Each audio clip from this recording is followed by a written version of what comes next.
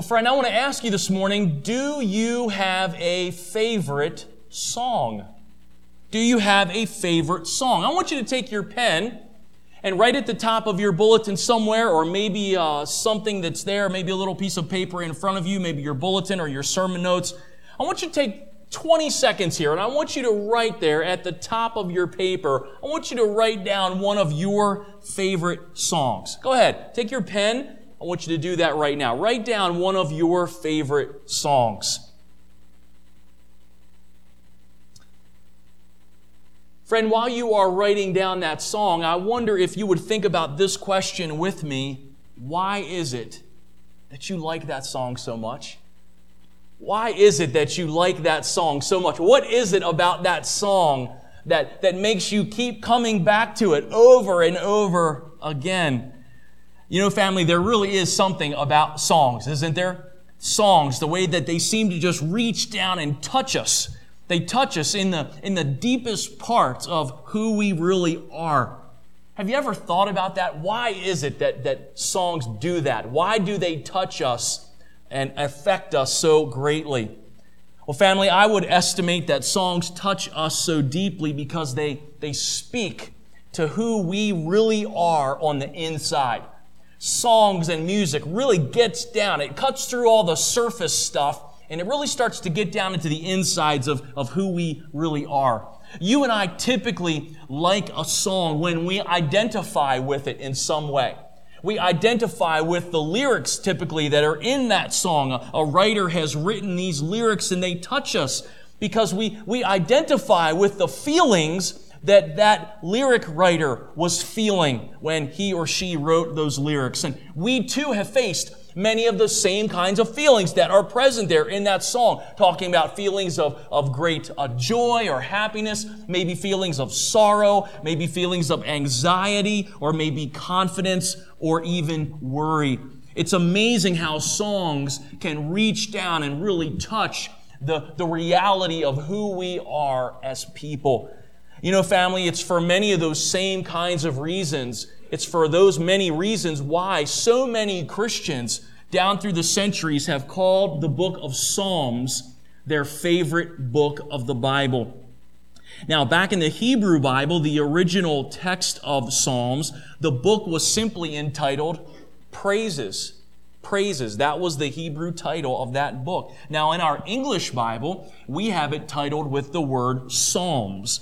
But that title comes from a Greek translation of the Old Testament, which gave us this word psalm, which actually has this idea of a denoting of the plucking of strings. That's what the word psalm means. So in other words, this wonderful book of the Bible that is the largest book of the Bible, this book of Psalms, is actually this giant collection of poetic songs.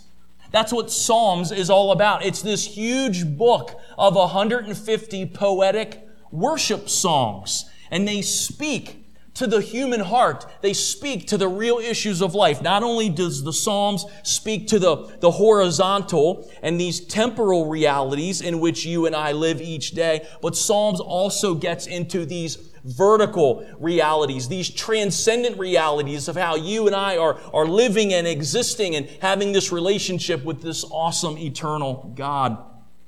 Family, it was the great Bible expositor. His name was John Stott. John Stott said this, that the reason people are so drawn to the Psalms is because they speak the universal language of the soul.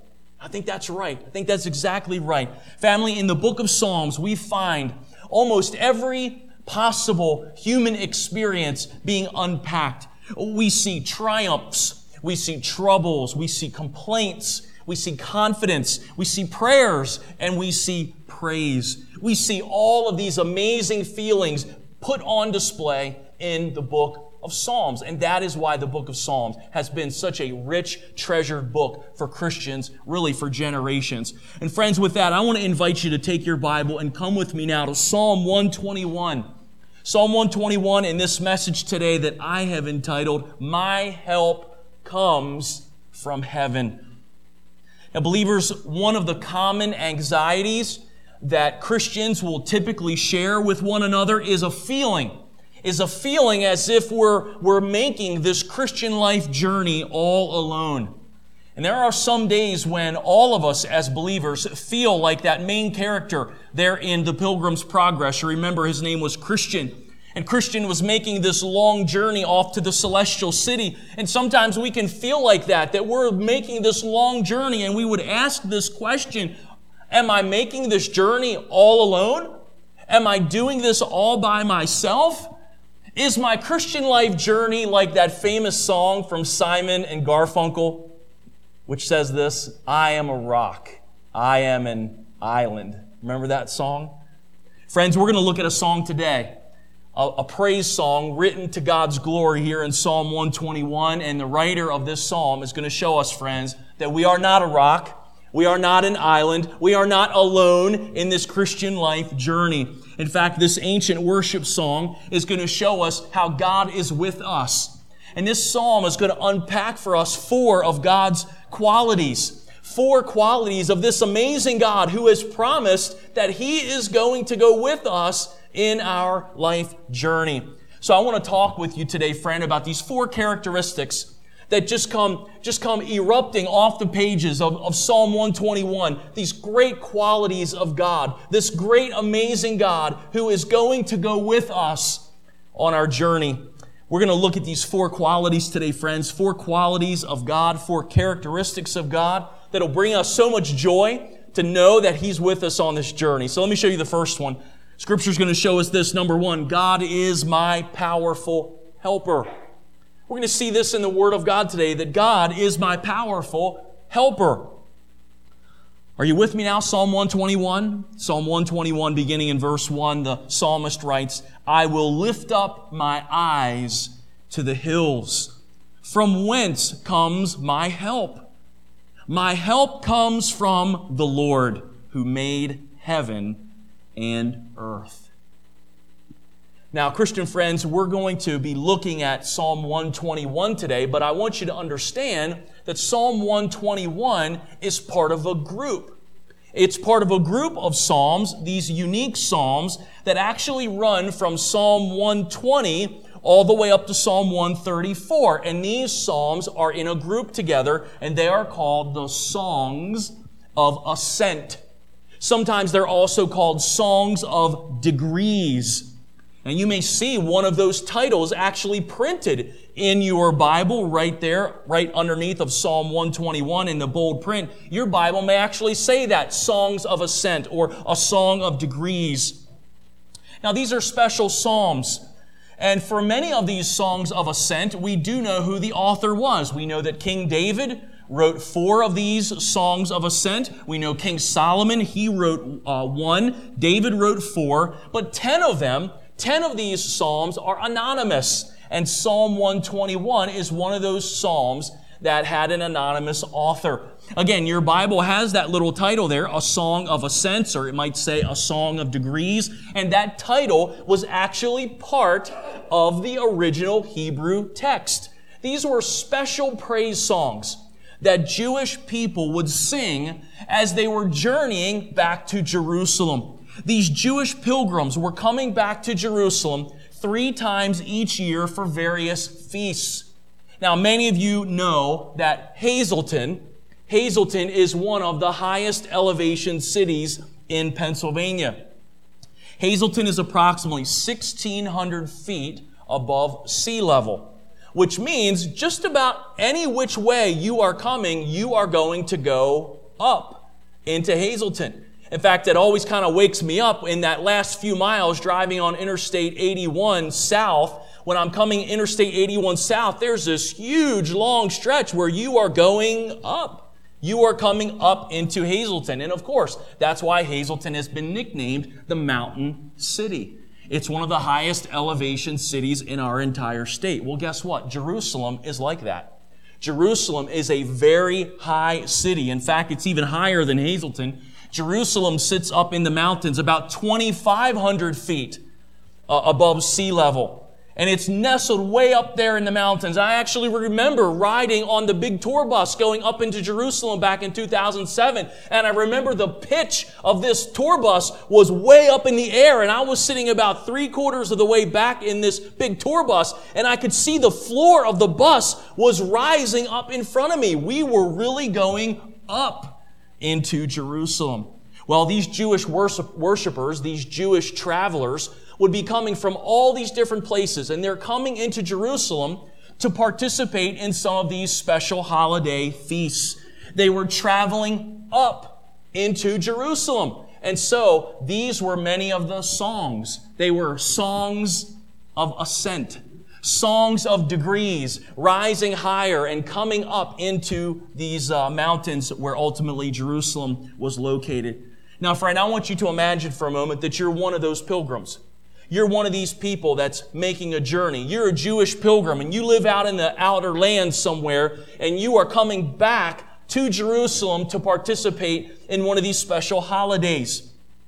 You're down in the low-lying country and you're traveling along, but Jerusalem is your goal. They're up in the mountains and you see the city there, you see the mountains in front of you, but you begin to feel a little twinge of anxiety.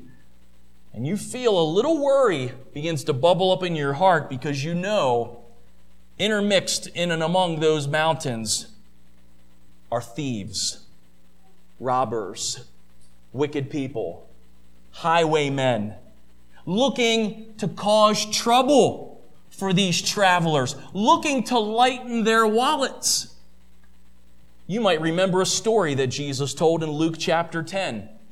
In Luke 10, Jesus told this story of a man who went down out of Jerusalem. He was on his way to Jericho, and what happened? He got jumped.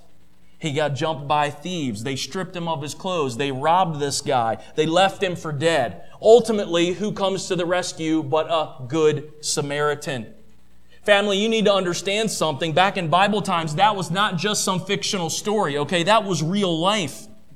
Up and amongst those mountains, yes, was Jerusalem, the holy city. Every traveler was longing to get there. They had so much anticipation to be there, but they also knew up in those mountains on the way there were troublemaking people, wicked people, highwaymen who would rob you and wound you, hurt you, leave you for dead. And so every traveler felt that little twinge of anxiety. So look at verse 1. That question's in this traveler's mind. I'm going up into the hills. I'm going up into the mountains. Where will my help come from? Literally, he's asking, from where? From where is my help going to come? This is such an important journey. Who will help me? Notice the answer, friends. Verse 2, my help comes from the Lord. Notice how that word Lord is in all capitals. My help comes from Yahweh, the true God, the covenant-keeping God, the God who made a promise to His people Israel that He would always be their God, they would always be His people. God made that special promise, the promise-keeping God. The Lord will be the provider of my help. Now, friends, did you notice this?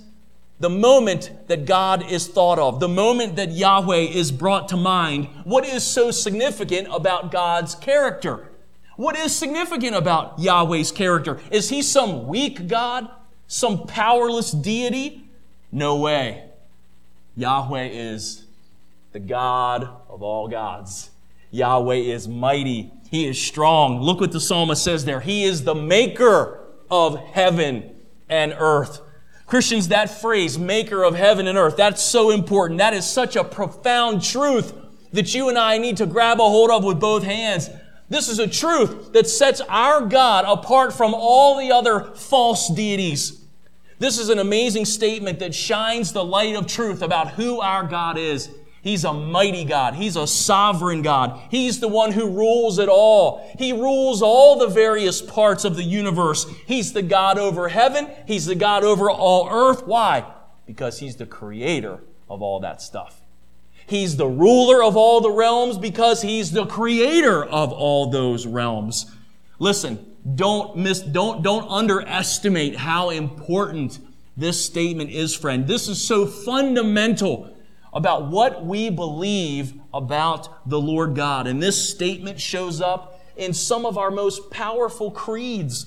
Some of our most famous statements in church history have this truth taught in it. Some of you maybe are familiar with that very famous statement of faith. It's one of the oldest of all of the Orthodox Christian faith. You have maybe heard or memorized portions of the Apostles' Creed. You ever remember hearing about the Apostles' Creed? It's a very old, famous statement of faith, and it begins like this: I believe in God, the Father Almighty, creator of heaven and earth. Christian friends, just like the psalmist, you and I need to realize this truth.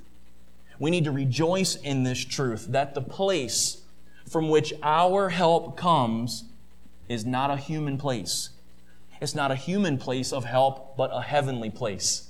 From the heavens comes my help, not from persons or other people, places, or things. No, but from the Creator. Look in your notes, I gave you Psalm 46, verse 1, which says, God is our refuge and strength, a very present help in trouble. In your notes, I gave you Hebrews 13, 6. So we may boldly say, the Lord is my helper. I will not fear. What can man do to me? Friend, I want you to sink your teeth into this great truth today, that your God is a helper. And He's not just some ordinary helper. He's the all-powerful helper. He's the one who can bring His almighty help into your life. He's there with His unlimited power. He's there with His unlimited wisdom. He comes to you with His assistance that no one else can give. He's the God who spoke heaven and earth into existence. That's the power of God to help you in your life's journey. Now let's move on. I want to show you a second characteristic of God that shows up in Psalm 121, something we can rejoice in today. The psalmist will show us this. Number 2, God is my vigilant keeper. Number 2, God is my vigilant keeper.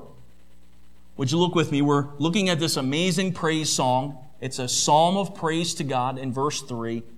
He, speaking of God, He will not allow your foot to be moved. He who keeps you will not slumber.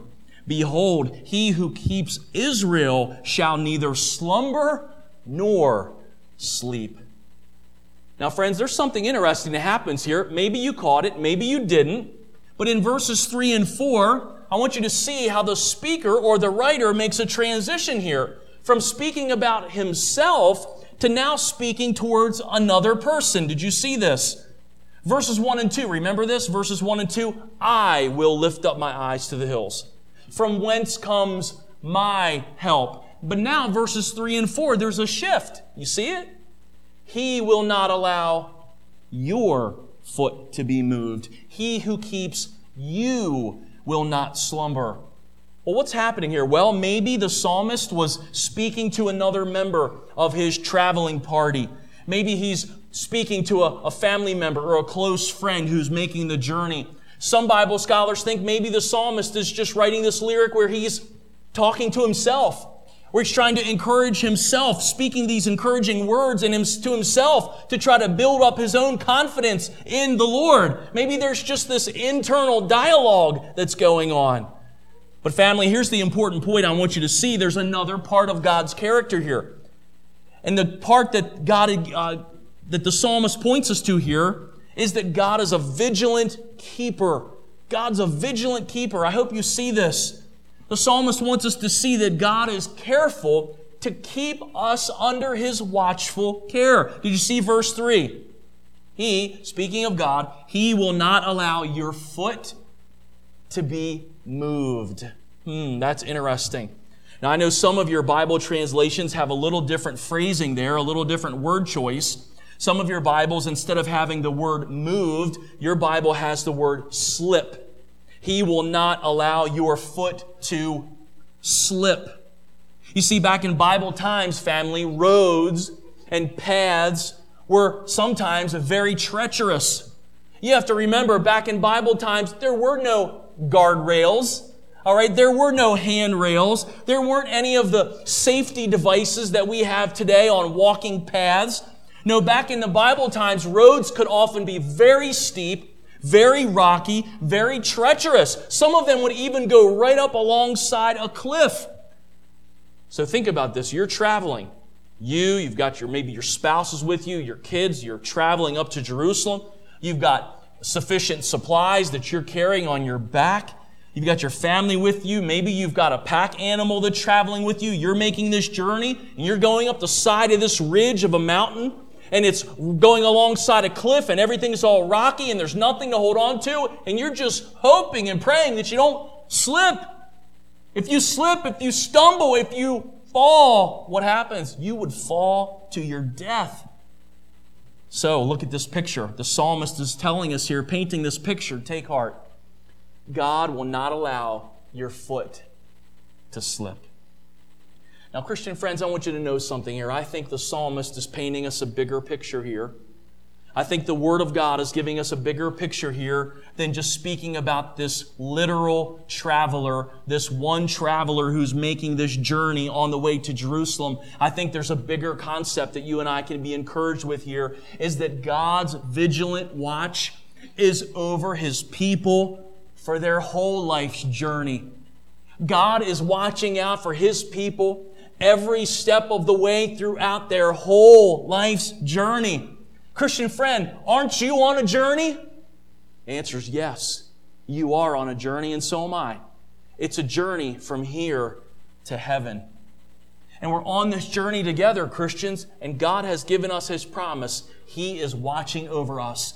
He is watching us in our journey, so vigilant. He's so vigilant to take care of us. He isn't indifferent to what you're going through. He isn't disconnected to the various things that are going to unfold in your life's journey. No, He is watching. He is seeing. He is vigilantly guarding your steps. He knows exactly what's transpiring in your journey. He is monitoring your steps so closely.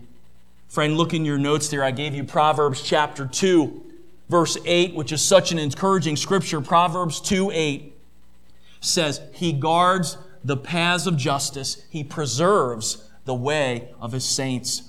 Proverbs 3:26 says, For the Lord will be your confidence. He will keep your foot from being caught. Oh, friend, doesn't that encourage you today? What encouragement that is for this journey that you and I are on, that the Lord is our vigilant keeper. And I want you to take notice too, the end of verse 3 there. I love this. He who keeps you, I love this, will not slumber. Now, of course, you know what that word keep means. That idea of keeping has the idea of guarding, protecting, watching over. So what's Scripture saying? That's what God's doing for me. That's what He's doing for all of His people. He's guarding, He's protecting, He's watching over. But notice what the psalmist says, the manner in which God does that. Yes, God is watching, guarding, keeping, protecting, but how does He do it? Did you notice? The manner in which God does so is never one of slumber. That has the idea, of course, of being lethargic, being a little sleepy, a little drowsy. Some of you adults out there this morning, you know what it is like to work a graveyard shift. Some of you know what it's like to have to stay up all night for whatever reason. Maybe you had a sick child who was throwing up through the night. Or maybe you were over at a friend's house helping them with some issue. And you happen to be up all the way through the night. You didn't get your normal sleep. And now it's the next morning. It's 7 a.m. It's time to go home. And guess what? You have to drive. And that is one of the worst feelings that a human being will ever experience, is getting behind the wheel of this car and having to drive when you are so drop dead tired. You know what it's like. I see you smiling at me. Your head starts bobbing, doesn't it? Your head's bobbing. Your eyes are getting all blurry and you're itchy and your mind is so foggy that sometimes you drive 2 miles and you don't remember. All of a sudden you kind of snap back and you don't realize, where have I been driving for the last 5 minutes? Your mind is so foggy. Your mind is so preoccupied with with drowsiness and wanting to go to sleep. That is such a dangerous situation to be in, isn't it? In that situation, you are not in any good condition to preserve or guard your own life. I remember in college, I worked with a guy in college. 3 different times he had fallen asleep behind the wheel. And all 3 times he totaled his car. 3 times fell asleep. 3 times crashed the car. Here was a guy who really could not preserve his own life. I mean, we would say to him, it's a miracle you're alive. To be in 3 horrible crashes such that the cars were demolished and yet you're still alive. This guy could not preserve his own life. But friend, listen, we can't say that about God. We can't say that about God. God never gets drowsy. Amen. Thank you, Lord. You never get tired. His mind never gets drowsy, never clouded, never sleepy. His mind never gets foggy. He never gets tired. He's always there. He's always vigilant to the watch. Look at, in your notes, I gave you Isaiah 40, verse 28. Isaiah writes in chapter 40, have you not known? Have you not heard? The everlasting God, the Lord, the creator of the ends of the earth, neither faints nor is weary. Friend, take heart today. Christian, you are God's child. You've put your trust in Jesus Christ, and God is your Father. And He's watching over you. And He's given you His promise that vigilance is His manner of watching over you. He's watching you. He's keeping you. He's guarding you around the clock, day or night. Now listen, does that mean that if something ever bad happens to you, that somehow God was off duty? Was God not around? Was He not paying attention if something bad comes into your life? Well, certainly not. We know what the rest of the Bible teaches, that there are times that God allows hard things. God does allow, by His grace, by His love for us, He does allow hard things to come into our lives, challenging things to come our way. Why? So that we could increase in our faith, to increase in our trust, to learn how to trust Him more, to put our hope in Him, to challenge our patience, and to help us grow in our walk with Him. But the point of these verses, family, that we're talking about is simply this. I love how Dr. D.A. Carson phrased it. I gave you this in your notes. D.A. Carson said, the perils are unknown, but the security is certain. Listen, Christian, I don't know what's going to happen tonight, and neither do you. We don't know what's going to happen tomorrow, next week, next year, but we ought to be confident we don't go it alone. We don't go it alone. God is vigilant. He's a vigilant protector. He's watching over us. He never tires watching over us as individuals. He never tires watching over all of His people. The psalmist rejoiced there. God is ever vigilant to guard, to watch His people Israel. And friends, we can rejoice that as part of His New Testament flock, God is watching over us. God is watching over His church, His people, the body of Christ. Oh, praise God. He can watch the whole flock, and He can watch the individuals. And He can do it all with perfect vigilance. Now, let's move on to a third characteristic, okay? We're talking about this God. He's a powerful helper. He's a vigilant keeper. Here's a third aspect that the psalmist brings out for our rejoicing. Number 3, God is my nearby protector. He's my nearby protector. Verse 5, the psalmist writes, the Lord is your keeper. The Lord is your shade at your right hand. The sun shall not strike you by day, nor the moon by night. Now, family, what's so amazing about this psalm is that we find this word keep, and it keeps showing up again and again in reference to God. You get verse 3, you see that word keep. If you trace down through the end of the psalm, you will see that same word keep, or some derivative of the word keep, is used in the psalm 6 times.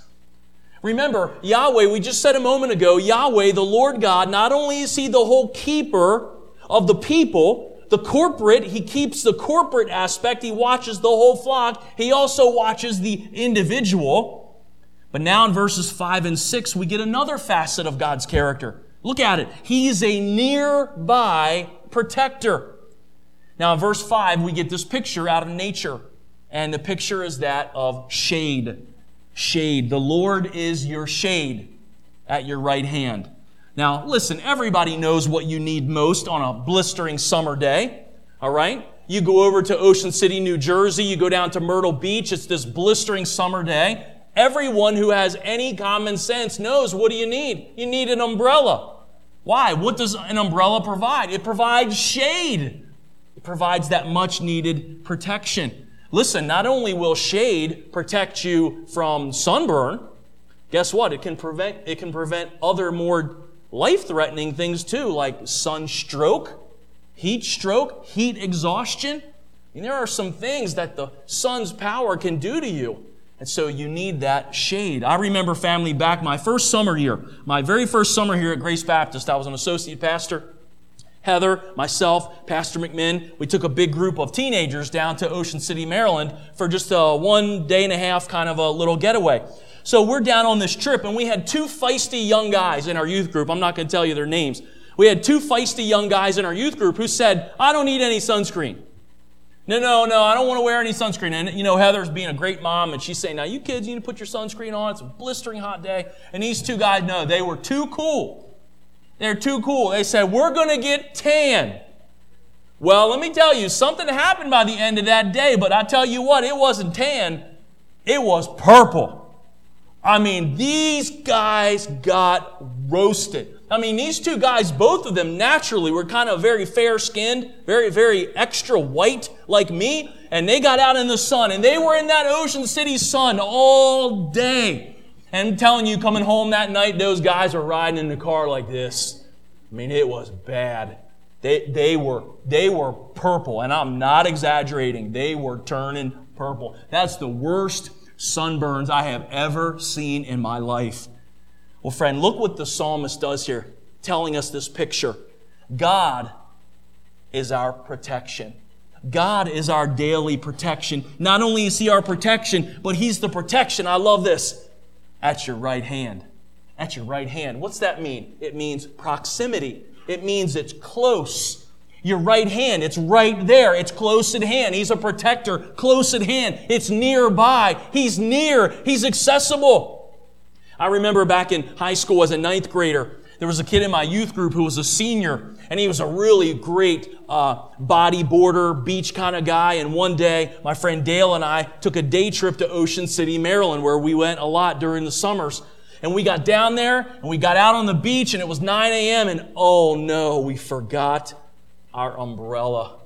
It's blistering hot day, and the only shade to be found was all the way back, some 300 yards away at the boardwalk.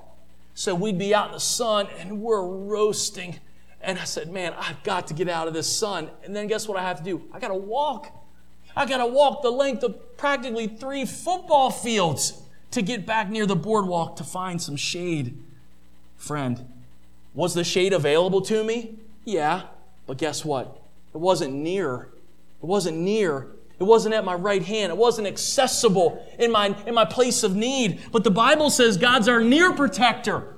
He's right near us. He's ever near. He's at our right hand. He's right here in your greatest place of need. He will always be there for you. No matter where you go, no matter what you do, no matter where your journey takes you, the Lord's there. He's there at your right hand. He's your nearby protector. He's guarding you. He's protecting you. He's right there. Just like the lifeguard at the beach has that big lifeguard chair right there. It's right there on the beach, near at hand. That's the way the Lord is for you, Christian. He's the nearby protector. He's right there with that loving care. He's right there at hand. Verse 6 tells us, it doesn't matter what's going on, whether it's the dangers that come by day or whether it's the notorious nights there in the moonlight. God's always going to be your protector. The metaphor is that He's there around the clock. That's the picture. Round the clock, day or night, God is there with His around the clock, nearby protection. There are other Psalms that teach this same truth. Psalm 91 is another famous one, that God gives His protecting help, whether night or day. You remember this little phrase from Psalm 91? You shall not be afraid of the terror by night, nor of the arrow that flies by day.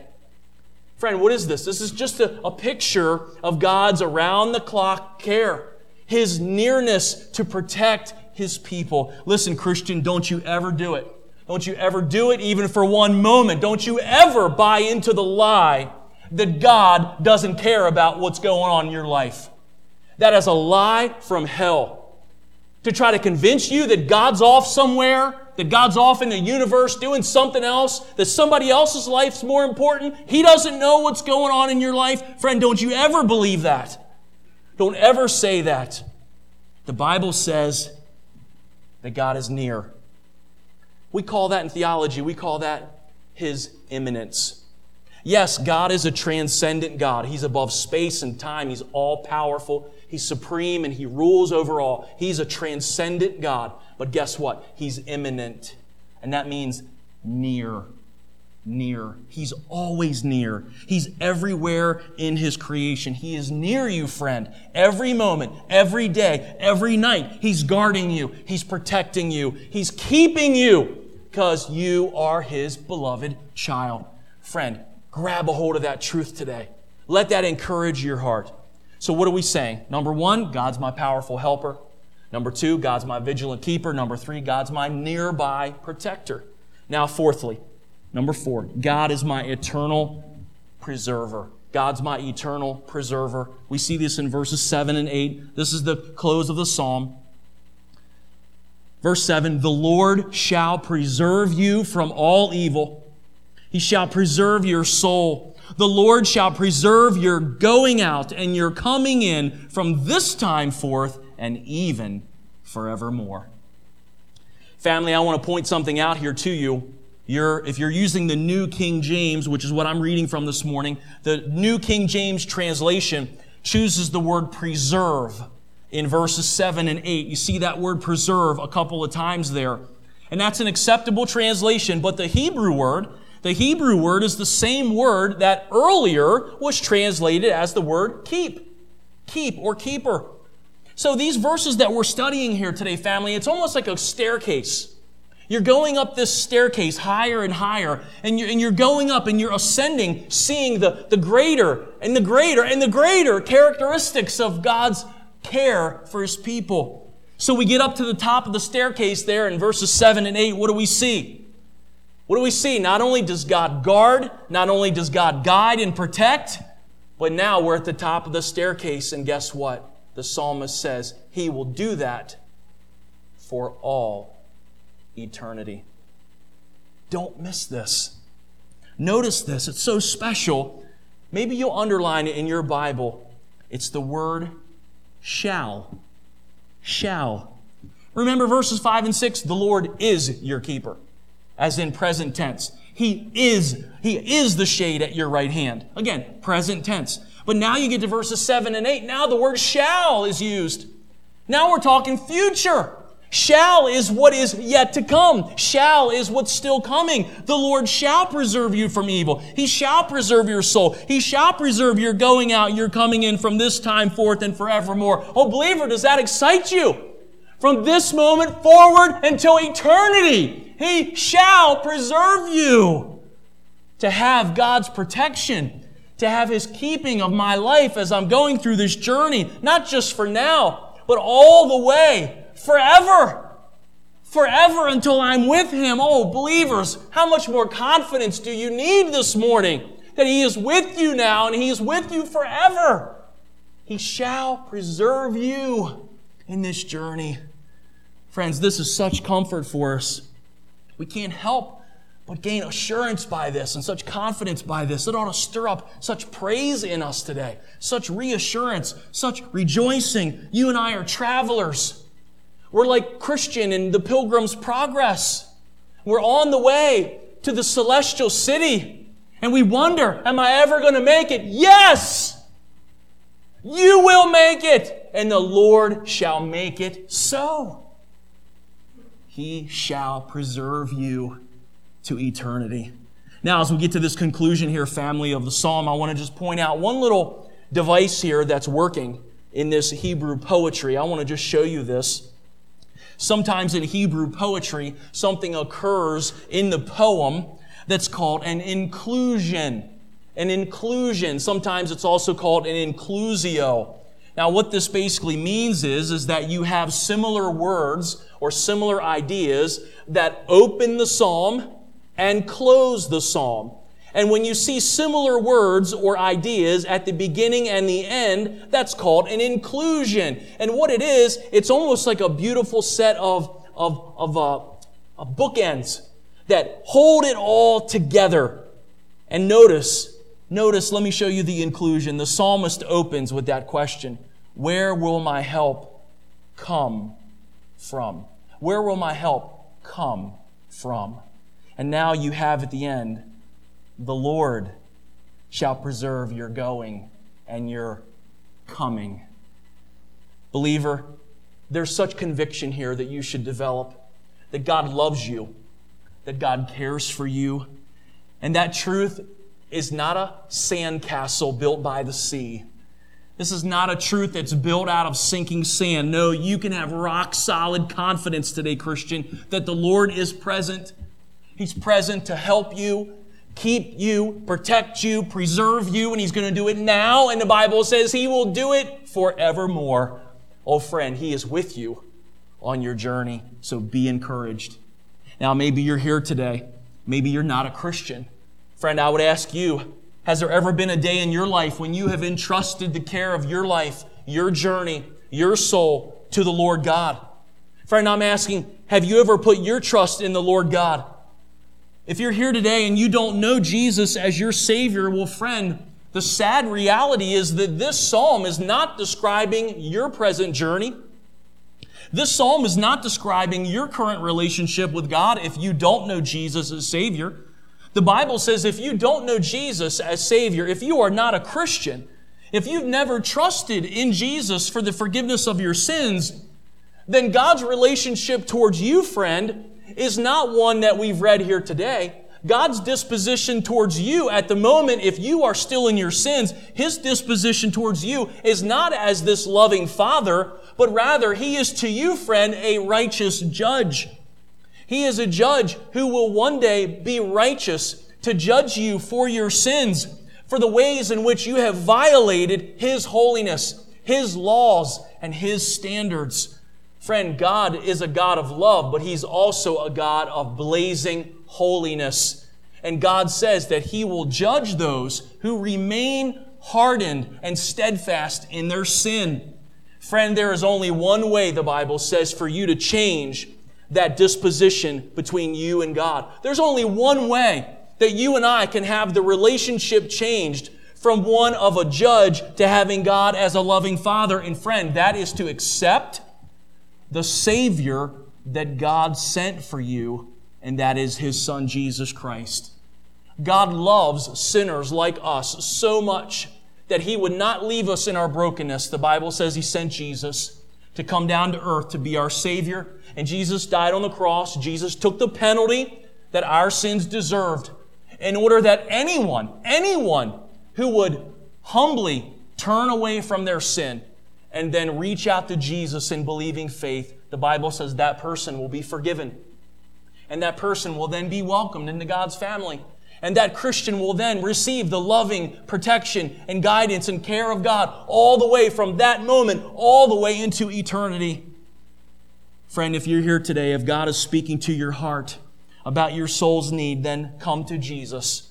Turn from your sins with a humble heart and turn to Jesus and say, Lord Jesus, I know that You died for me, and I can't save myself. I can't forgive myself. I can't take away my own guilt. I can't take away my own judgment. Oh, Jesus, only You can do that. Friend, I pray today would be the day that you would call out to the Lord Jesus, accept Him as your Savior, and that way God could then become the loving Father, the provider, the protector for you that we read about in Psalm 121.